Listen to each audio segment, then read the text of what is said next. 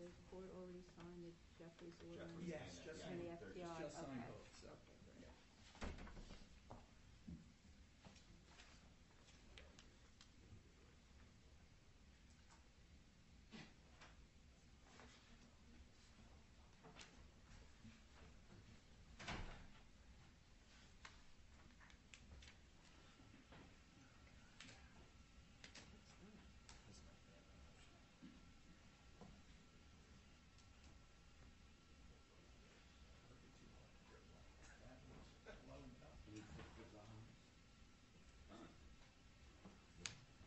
Never heard that sound before.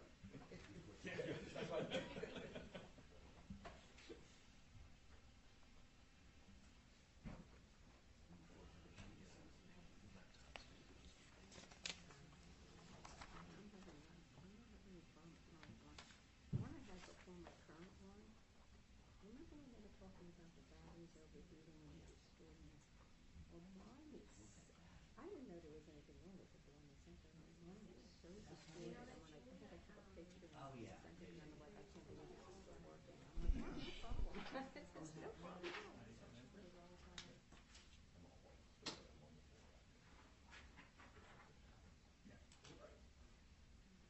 Have you gotten any new authorization yet? It's supposed to be yesterday.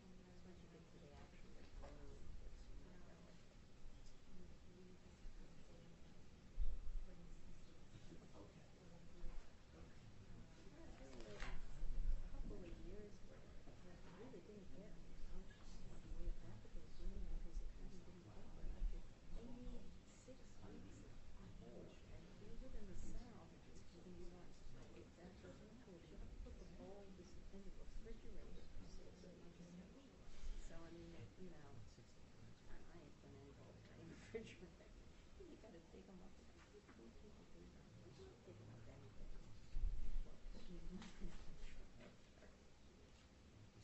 Other than the South, I would just get basic water.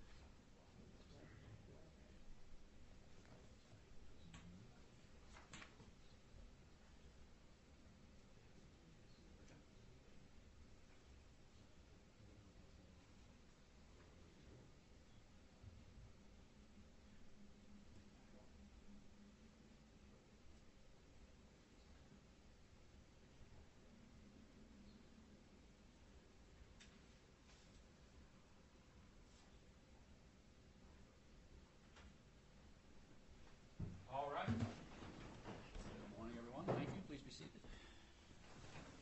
Mr. Landis. Good morning, Your Honor, and may it please the Court. Adam Landis, for the record, from Landis, Rath & Cobb on behalf of FTX Trading Limited and its affiliated debtors. Your Honor, we're here today with two agendas. I don't know if the Latin for that is agendum, but we're here with two agendas, one in the FTX Trading Limited case and one in the FTX Digital Markets case. Nothing is contested, Your Honor, on either agenda.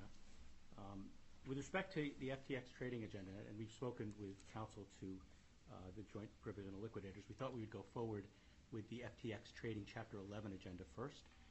We filed a second amended agenda last night, noting that the committee had filed certificates of counsel with respect to the professional retentions that had been contested by the U.S. trustee.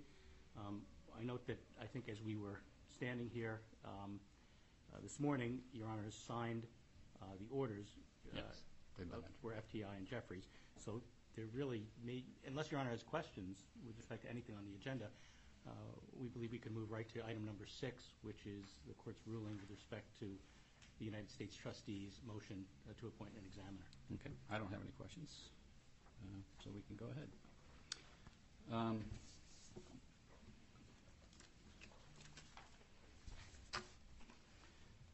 All right, so this is the ruling on the motion to appoint an examiner. The United States trustee moved for the appointment of an examiner in these cases pursuant to Section 1104C1 and C2 of the Bankruptcy Code.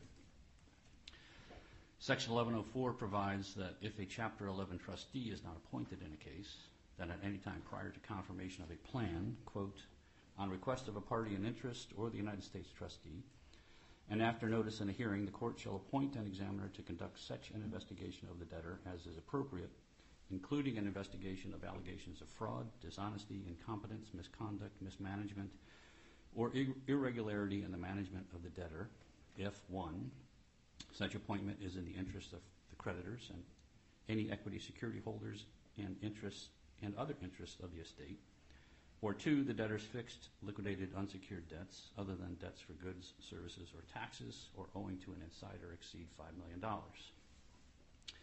The trustee, joined by several state regulatory authorities, argues that because there are allegations of massive fraud alleged against the debtor's pre-petition management, the appointment of an examiner is in the best interest of the debtor's creditors and other interest holders under 1104C1.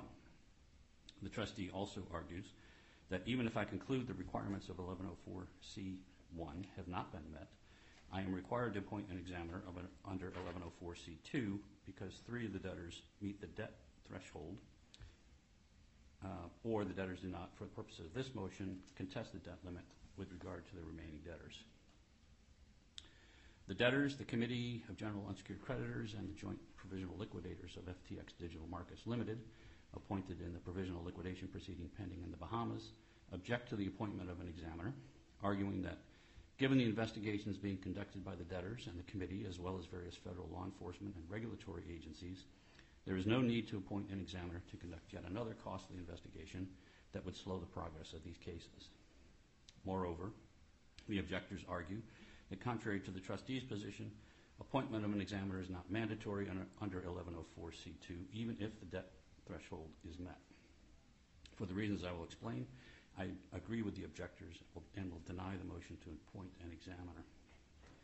These cases have been described as unique, unusual, highly complex and unprecedented, name just a few of the adjectives applied to them, and they have certainly lived up to that billing.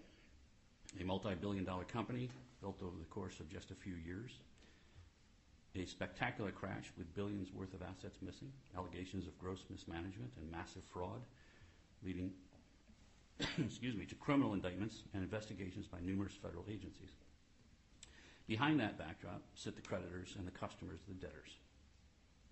Individuals and entities that trusted the management of the company with their relatively new type of asset, cryptocurrency, as well as those who did business with the debtors on a day-to-day basis. This case is about making sure that those parties get back as much value as possible from the debtors' estates. That process began immediately prior to the filing of these cases with the appointment of Mr. Ray as the new CEO of the debtors.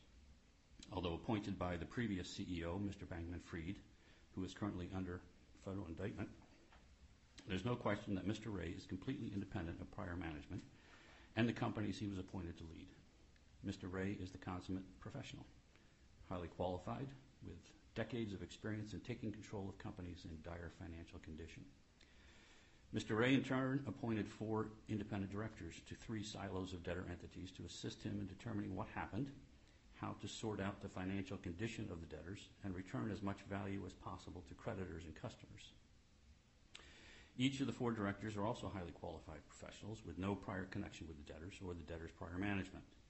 Mr. Ray also ensured that all prior senior management of the debtors were removed, 2 of whom have been indicted and pled guilty to various crimes involving the management of the debtors.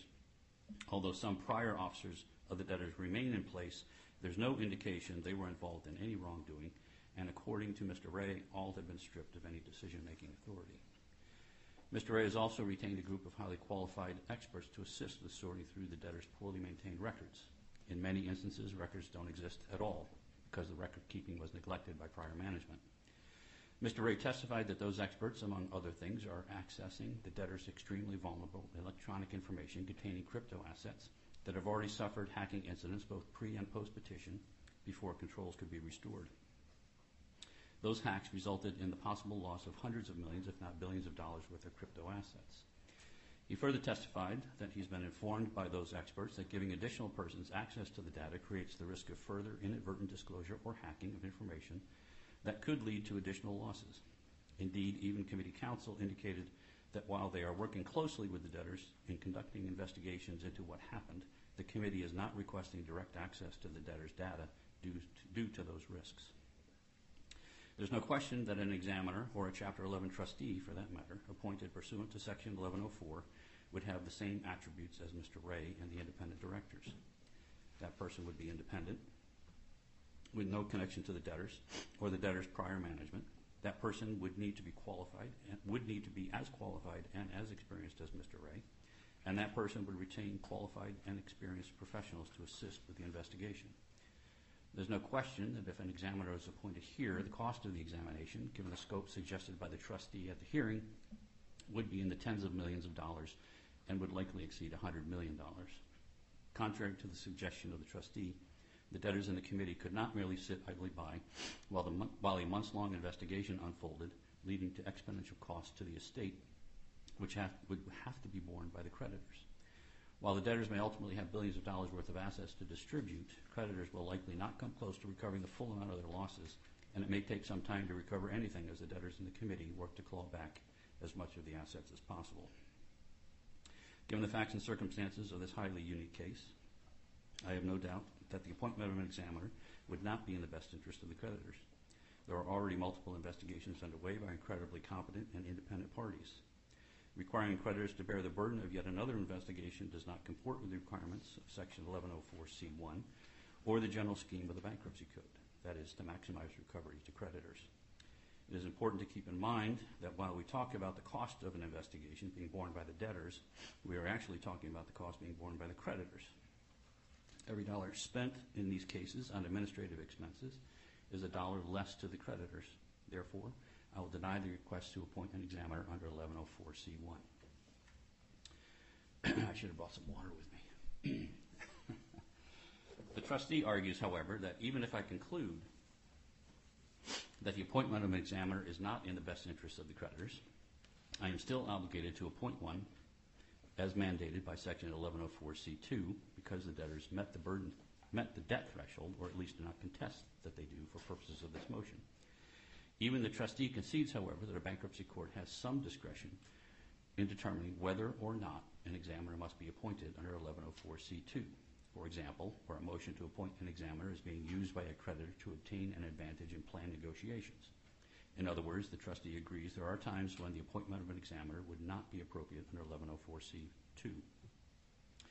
To be sure, there is a split of authority over whether 1104C2 leaves any discretion on the appointment of an examiner.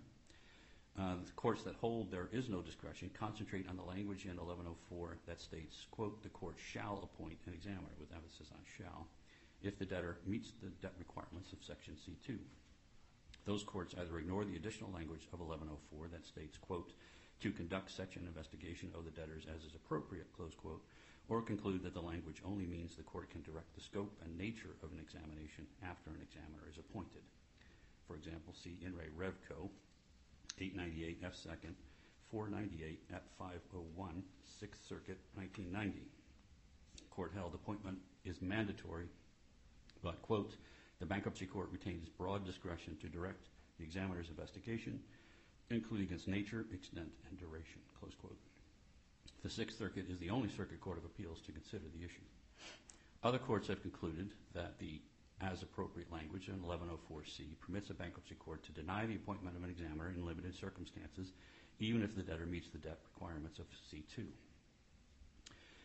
And examples are In Re Residential Capital, LLC, 474, Bankruptcy Reporter 112-117, Bankruptcy SDNY 2012, In Re Dewey and LaBouffe 478, BR 627-629, Bankruptcy SDNY 2012, In Re Shelter Resources 35 BR 304, thank you very much, 304, 305, Bankruptcy Northern District of Ohio 1983, In Re Gilman Services 46 BR 322, 327, Bankruptcy District of Massachusetts 1985, In Re Erickson Retirement Communities LLC 425 BR 309 at 312, Bankruptcy Northern District of Texas 2010, In Re GHR Companies Inc. 43 BR 165 170, Bankruptcy District of Massachusetts 1984. Indeed, every bankruptcy judge in this district to consider the issue has concluded that there is discretion. See In Re SA Telecom Inc. Case number 97-2395-2401, Judge Walsh, March 27th, 1998, hearing transcript at 82. In Re Spansion, 426 BR 114, 128, Bankruptcy Court District of Delaware 2010, Judge Shannon decision. In Re Vistion Corporation, number 09-11786, Judge Sanchi decision from May 12, 2010, hearing transcript at 170. In Re Washington Mutual Inc., case number 0812229, Judge Walrath decision, Bankruptcy District of Delaware, May 5, 2010, hearing transcript at 97. And two of my own prior cases, In Re Cred Inc., case number 20-12836, Bankruptcy District of Delaware, December 12, 2020, hearing transcript at 95. And In Re Malincrot PLC, case number 20-12522, November 22nd, 2021, hearing transcript 38 through 46. As Judge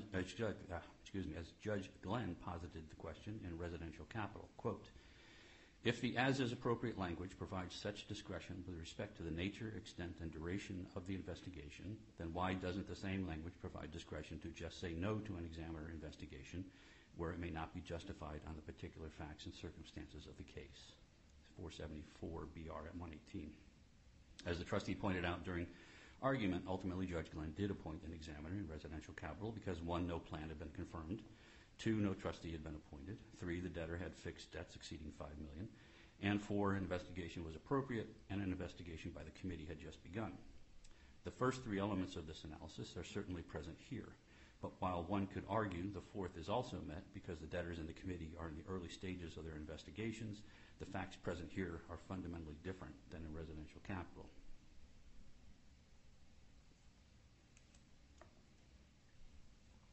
First, Judge Glenn recognized in residential capital that, quote, other than the committee, there is currently no independent party with the ability and authority to fully investigate and analyze the transactions at issue. Judge Glenn emphasized the no independent party in that statement. By contrast, in this case, all of the senior managers of the company accused of wrongdoing have been removed and replaced by extremely competent independent professionals led by Mr. Ray with the ability and authority to investigate all claims that might ultimately benefit the creditors in these cases. Moreover, as indicated before, all remaining employees and officers of the debtors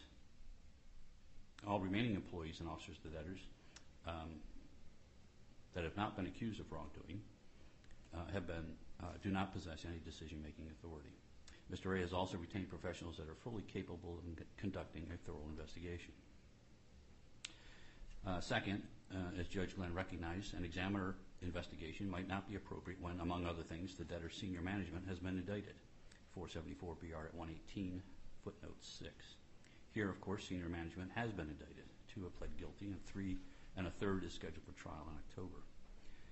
Finally, the issues to be investigated in residential capital involved a, quote, complex constellation of pre- and post-bankruptcy transactions involving billions of dollars in transfers and financing among interested parties. Id at 115, note 3, emphasis on interested parties. In residential capital, the allegations were that transfers between the debtors and certain secured creditors benefited the secured creditors to the detriment of unsecured creditors. Here, there are no secured creditors. There are only unsecured creditors. Finally, the issues to be investigated in residential capital, moreover, while the transfers at issue in residential capital were clearly complex commercial transactions, there was no indication that accessing the debtor's financial information would create a risk of further harm to the debtors or their creditors. By contrast, the uncontroverted testimony during the hearing in this matter established that given the debtor's business and the vulnerability of the debtor's financial data, permitting additional parties access to the financial information would create an increased risk of further loss through inadvertent disclosures or hacking. Therefore, I conclude that under the facts and circumstances of these cases, appointment of an examiner is not needed pursuant to 1104C2, and appointing one would impose an unnecessary burden on the debtors and ultimately the creditors for whose benefit these cases are being pursued. Contrary to the trustee's position, this is not inconsistent with the language of the statute or the legislative history. Congress did not explain in the language of the statute itself what it meant by the as-is-appropriate limitation. As I previously mentioned, many courts have concluded that it means a bankruptcy court must always appoint an examiner if the debt limit has been met, but can limit the nature, extent, and duration of any examination. Others have concluded that if the bankruptcy court can limit the scope and duration, it must also mean that the court can conclude that no examination is needed at all under specific facts and circumstances. Clearly, there is more than one logical conclusion as to the meaning of Section 1104C. The legislative history of 1104C, which at the time of its enactment was 1104B, concluded that, quote, the standards for the appointment of an examiner are the same as those for the appointment of a trustee. The protection must be needed, and the cost and expense must not be disproportionately high. H.R. Rep. number 95-595, 95th Congress, First Section, 402, 1977. Thus, the legislative history supports the conclusion that an examiner shall be appointed, quote, as appropriate under the particular circumstances of the case, but, quote, the protection must be needed. That legislative intent is met in cases where, even though the debt limit of 1104C2 is met, the evidence establishes an examiner is not needed under the facts and circumstances of a particular case. Therefore, I will sustain the objections and deny the motion to appoint an examiner. The parties should meet and confer and submit a form of order under certification of counsel. Any questions?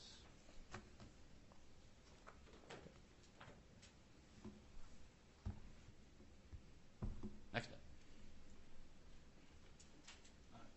Thank you, Your Honor. I just wanted to go back very briefly to the Second Amendment agenda. There's an item 5 that was the committee's motion for permission to file a response to the United States trustee's objection. I believe that matter is mooted out and the committee is not pressing it, but I didn't, for housekeeping purposes, want to just let that hang out on the agenda. So you probably hear from the committee on that. Does seem moot.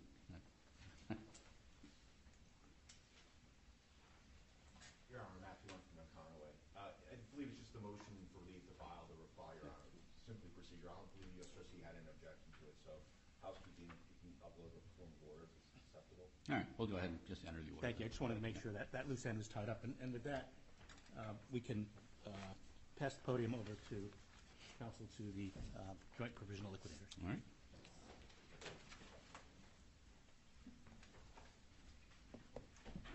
Good morning, Your Honor. Chris Shore from White & Case on behalf of the joint provisional liquidators in the Chapter 15 case now. We're here today seeking recognition of the pending Bahamian liquidation as a foreign main proceeding and granting related relief. Attending in the courtroom today are Brian Sims and Peter Greaves, two of the JPLs. The third, Kevin Cambridge, unfortunately was unavailable to come today because he's ill with COVID. As for today's agenda, we're happy to report that there are no pending objections to our request for recognition. So if it's okay with the court, I'd like to proceed as follows. First, I'd like to move in the evidence into the record and request that the court enter the proposed form of order, which we filed on Monday at docket 125. Then I'd like to give the court a 15-minute status update, not in the way of evidence, but just to give Your Honor a sense of what the JPLs have been doing and give you kind of a 6-month look forward, so you know what's going to be happening in the case. And good news is I don't perceive that we're going to be doing a lot in the 15 over that time, but maybe at the end we can set a further status conference just to let you know what's happening in that proceeding. And of course, at any time, if Your Honor has questions, I'm happy to answer them or have others assist in the answer. As for the evidence, the verified petition is filed at docket number 1 of the Chapter 15. We have 3 declarations that we'd like to submit into evidence in support of the application. Those are the 2 declarations of Mr. Sims and the declaration of Sophia Roll-Cap in support of the petition at dockets 2, 5, and 8. Mr. Sims is here should you have any questions for him. Ms. Roll-Cap had to be in the Bahamas yesterday at the recognition of the debtors' Chapter 11 cases in the Bahamian proceedings, but she is available via Zoom should the court have any questions about the intricacies of Bahamian liquidation law. But I'd like to offer their declarations into evidence as Exhibits 1 to 4 on the exhibit list we distributed to the parties in interest in the court, and also move into evidence Exhibit 5, which is an order from the Supreme Court of the Bahamas regarding the JPL's ability to commence the Chapter 15. Echo. The Chapter 15 action. Okay. Anyone have an objection to the introduction of the evidence? Your Honor, Jim Bromley from Sullivan and Cromwell on behalf of the Chapter 11 debtors. We do not have an objection to the admission of the evidence with respect to the recognition proceeding. But there are certain aspects of the declarations which we believe go beyond the 4 corners of the Chapter 15 recognition. So as long as it's limited just to Chapter 15 recognition, just to this hearing and just to this relief, we have no objection. All right. That's fine. They're admitted without objection. Okay. Subject to the limitation, Mr. Brown. As for the motion itself, as part of the cooperation agreement that we entered into with the debtors, we agreed to support their application for recognition in the Bahamas. They agreed to support our application here, and we took their comments on the order.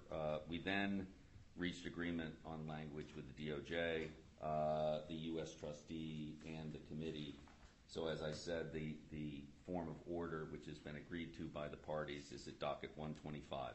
I do want to note that there have been a number of informal letters submitted by Mr. Leslie Stewart, Bahamian citizen. Specifically, he sent a letter that was docketed in the Chapter 11 cases at docket 357 and some others. We don't believe any of them constitute an objection to recognition, but wanted to raise this to Your Honor's attention. I did see those letters, and I directed that they be put on the docket just because I wanted everyone to be able to see what kind of things that I'm receiving from folks. Yes, Your Honor. So unless the court has any questions, we respectfully request that the court enter the amended proposed order, and we move to the status update. Okay. Anybody wish to be heard on the recognition? Satisfied the relief is appropriate, I will enter the order. So just I wanted to give Your Honor a sense of where the JPLs have been, and as I said, give a kind of 6-month look forward, so you know what's going on. And I'll focus on, if you think of the debtor's presentation in the silos, FTX Digital is a subsidiary within the FTX International platform, that international silo. Now, the first day presentation may have left the court with the impression that the FTX Digital estate played an undersized role in the saga, and I do want to address that because it is actually, from our perspective, a big piece of the puzzle that's going to need to get resolved. At the time of the collapse, Digital employed 84 persons, including 38 who were transferred over from other FTX debtor entities, including a board and key management personnel. That company was the headquarters in Nassau, Bahamas. It's one of 52 properties that the JPLs have identified in the Bahamas, all held in the name of a Chapter 11 debtor, in this case, FTX Property Holdings. Amongst those properties was a deluxe office suite, residential complexes and accommodations for the employees, and a 6-acre FTX campus in New Providence, Bahamas. All of these properties, we seem to think, are worth north of $250 million. They were financed by FTX Digital and are on FTX's Digital's balance sheet as intercompany receivables. As part of the cooperation agreement, we've agreed with the debtors that the JPLs will take the lead on liquidating that real estate in the Bahamas. So there is a big real estate piece in FTX Digital. There was a motion to dismiss that entity, wasn't there? One? I thought it was the Turkish proceeding that did get I thought dismissed. I remembered seeing another one for one of the Bahamian entities. Yes, Your Honor. The properties in the Bahamas are actually owned in fee by a U.S. debtor, and the joint provisional liquidators did file a motion to dismiss that individual proceeding. That's been resolved. Okay. Sorry. Yes, that one has been resolved as part of the cooperation agreement. We're going to go ahead and market and sell those assets, and then we're going to have a discussion about where those assets go at a later date. But So I need to put something on the docket to close that motion out. So what do I okay, do? well, we can address that. So of the 84 employees who were living in the Bahamas at the time, there are 16 employees who remain working on a variety of forensic matters and assisting with ongoing investigations. But moving back in time, as Mr. Bromley said at that first day hearing, the FTX International platform was primarily a digital assets trading and exchange platform for not U.S. citizens. To that end, FTX was created. FTX Digital was created in July 2021 for maintaining, for the purpose of migrating the business. And remember, Mr. Bromley said that the entity was moving around the country and then offshore. It was all going to be moving to the Bahamas, where this giant real estate conglomeration was, and the headquarters. And that was going to allow FTX Group to take advantage of the Bahamas' favorable regulatory environment and the newly created DARE Act, which you've kind of heard about. The question that's going to come up in this case is, what was the status of that movement between the time that Digital was created and FTX and Digital filed their respective proceedings? And I'm going to come back to that migration concept in a bit. But I did want to give Your Honor a sense, before I get there, of how the Bahamian proceeding is going to go along. The Bahamian proceedings are either voluntary or court supervised. Ours is court supervised. To that end, Mr. Sims, Mr. Greaves, and Mr. Cambridge were appointed as joint provisional liquidators.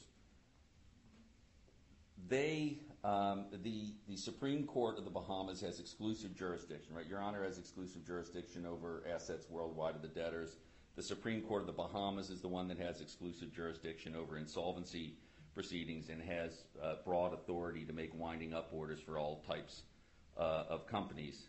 When a company is being wound up compulsively by the court issues an order which describes the steps that the liquidators must take to liquidate the company, and the liquidator then, as the JPLs here, have been filing periodic status updates with the Bahamian court as to how they're doing on the order laying out their duties. Once appointed, liquidators generally gather assets, distribute companies' assets to the creditors on a pari passu basis. They have broad authority to bring and defend lawsuits, file claims, engage in business on behalf of the debtors. So it's best really to think about the JPLs as Chapter 11 debtors. There are some distinctions, but normally the process runs that way. So to that end, over the past few months, let's talk about what they've been doing, and then I'll come to what needs to get done. Beginning right from appointment, the JPLs took steps to identify and gain custody of cash. They've identified approximately $143 million of cash held by Silvergate and Moonstone, which Your Honor may have heard about. We filed requests for provisional relief with respect to those funds, and then, as the court knows, the U.S. Department of Justice seized the funds, but the JPLs are in active discussion with the DOJ with respect to the release of the funds and hope to have a consensual resolution on that. The JPLs also established cash management controls to ensure proper stewardship and security over the estate funds, much like the debtors have been doing. And the controls include rolling cash flow forecasts, payment approval controls, anti-money laundering, treasury controls, and all the things that you would expect a U.S. Chapter 11 trustee to do. There have been significant efforts, and it's part of their requirements to communicate with customers and creditors. The JPLs launched a general informational website and creditor portal website. They've also sent letters out to approximately 2.4 million of potential customers, inviting them to register their contact information in order to receive updates of what's going on. They've also been, much like the U.S. debtors, been in active communication with regulators in the Bahamas and in the U.S. And participating in investigations as well. We have been active in the Chapter 11 case. I'll get to it. We believe we're a very large creditor in these cases. But the main goal, which we reached early on in the case, was the cooperation agreement, which this court has approved and the Bahamian court has approved, and it just gives us a framework from which we're going to try to figure out how the two proceedings are going to be done. This is where we are, just to get a sense of the current financial picture, not evidence, but just give Your Honor a sense of the size of what we're talking about. As I said, there's about $220 million in cash, 143 subject to the DOJ seizure order. There's the $276 million receivable relating to the property. But so far, the JPLs have traced two major sources of outflows from their accounts in the lead up to the case. $5.6 billion was transferred from FTX digital custodial accounts to a U.S. debtor, FTX Trading, and $2.1 billion was transferred from FTX digital custodial accounts to Alameda, another Chapter 11 debtor. So to get the proper sense of the size here, we're talking about $7.7 billion of cash outflows from the Bahamian estate to the U.S. debtors. And then we have other tangible assets of about $3 million, mostly relating to office furniture, equipment, and the fleet of cars that the employees had in the Bahamas. So that's where we stand right now. Over the next 6 months, we got to deal with the customer migration issue, obviously determining whether customers were customers of U.S. debtors or digital is going to be critical to any distribution scheme. We've got to address the issue of customer trust claims, as has happened in many other crypto cases. There are unresolved legal and factual issues as to the nature of the customer's deposits, whether they're held in trust, whether they're general unsecured claims, and we're going to need to work through that. We've got open trade contracts that we're going to need to address and see if there can't be a way to restructure the platform. And then, as the debtors are doing here, there's a ton of work being done into antecedent transactions, not just intercompany, but also with respect to third parties, to determine whether those third parties or any of the persons associated with the transactions need to bring money back into the estate. So, as I said, there's a lot of work that needs to be done. I'm not sure how much of it is going to need the involvement of the court, but we may be back seeking additional relief from the court to be able to get all that stuff done.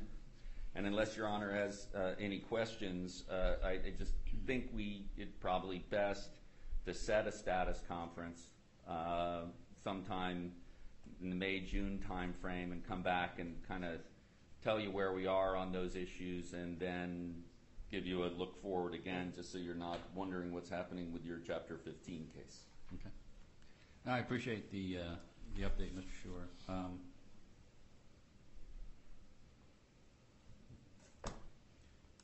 Let's see. We'll find a. Why don't we set a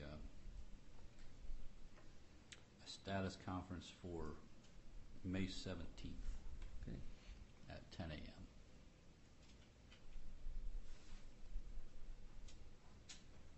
All right. Thank you very much, Your Honor. Thank you. Appreciate it. Mr. Bromley? Your Honor, I just would like to mention a couple things from our perspective.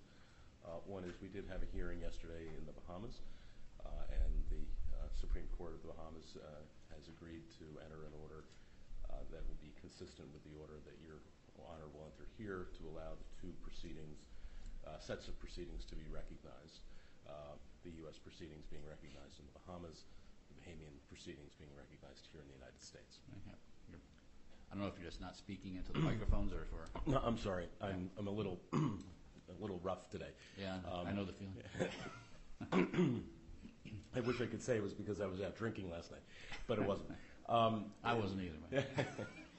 Your Honor, just wanted to point out, there was a hearing yesterday in the Bahamas. The Supreme Court of the Bahamas has agreed to enter an order to recognize the Chapter 11 proceedings in the Bahamas, so that there will be a coincident recognition in both jurisdictions. Right, so we'll have a recognition here, a recognition in the Bahamas. And the cooperation agreement had required that both orders be entered, so they're mutually dependent on each other. The other thing I'd like to say, Your Honor, I hadn't been aware that Mr. Shore was going to make any comments about issues, and one of the things that are coming up. And I do think that it's important that the Chapter 11 debtors also make a statement here. Many of the points that Mr. Shore mentioned is in terms of things like assets that were in digital market accounts, or the migration of customers, and the things of that sort. Those are all open issues. The cooperation agreement is a starting point, but the issues as to whether assets belong in the Bahamian estate or in the U.S. estate are open issues. And so the statements that Mr. Shore has made in that regard are statements that the U.S. debtors reserve all their rights on, and frankly disagree with many of them. Understood. Thank you, Your Honor. Thank you. Anything else? Where do we stand on the examiner? You knew what I was going to ask, Mr. Land. Thank you, Your Honor. For the record, Adam Landis from Landis, Smith & Cobb on behalf of the Chapter 11 debtors. Yes, I saw that question coming, and I can represent to the court that the parties have been discussing this periodically, sometimes more frequently than others, but there are discussions going back and forth. We've identified a couple of potential fee examiners, and we're trying to come to ground to have an agreement on this rather than submit it to the court for the court's determination. So we're still working on that. We hope to have it done soon, and we do appreciate that the court is not going to approve any fee applications unless and until a fee examiner is appointed and has an opportunity to review those applications. Okay, thank you. All right, anything else? All right, well, it turned out to be a lot shorter hearing than I had anticipated. I appreciate everyone's cooperation. I appreciate the updates, and we are adjourned. Thank you. Thank you, Your Honor.